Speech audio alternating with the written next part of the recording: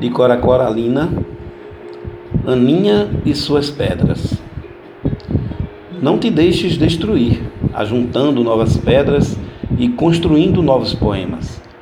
Recria tua vida, sempre, sempre.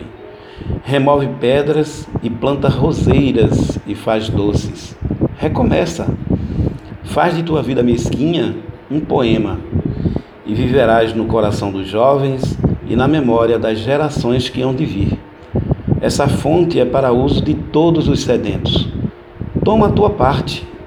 Venha a estas páginas e não entraves seu uso aos que têm sede.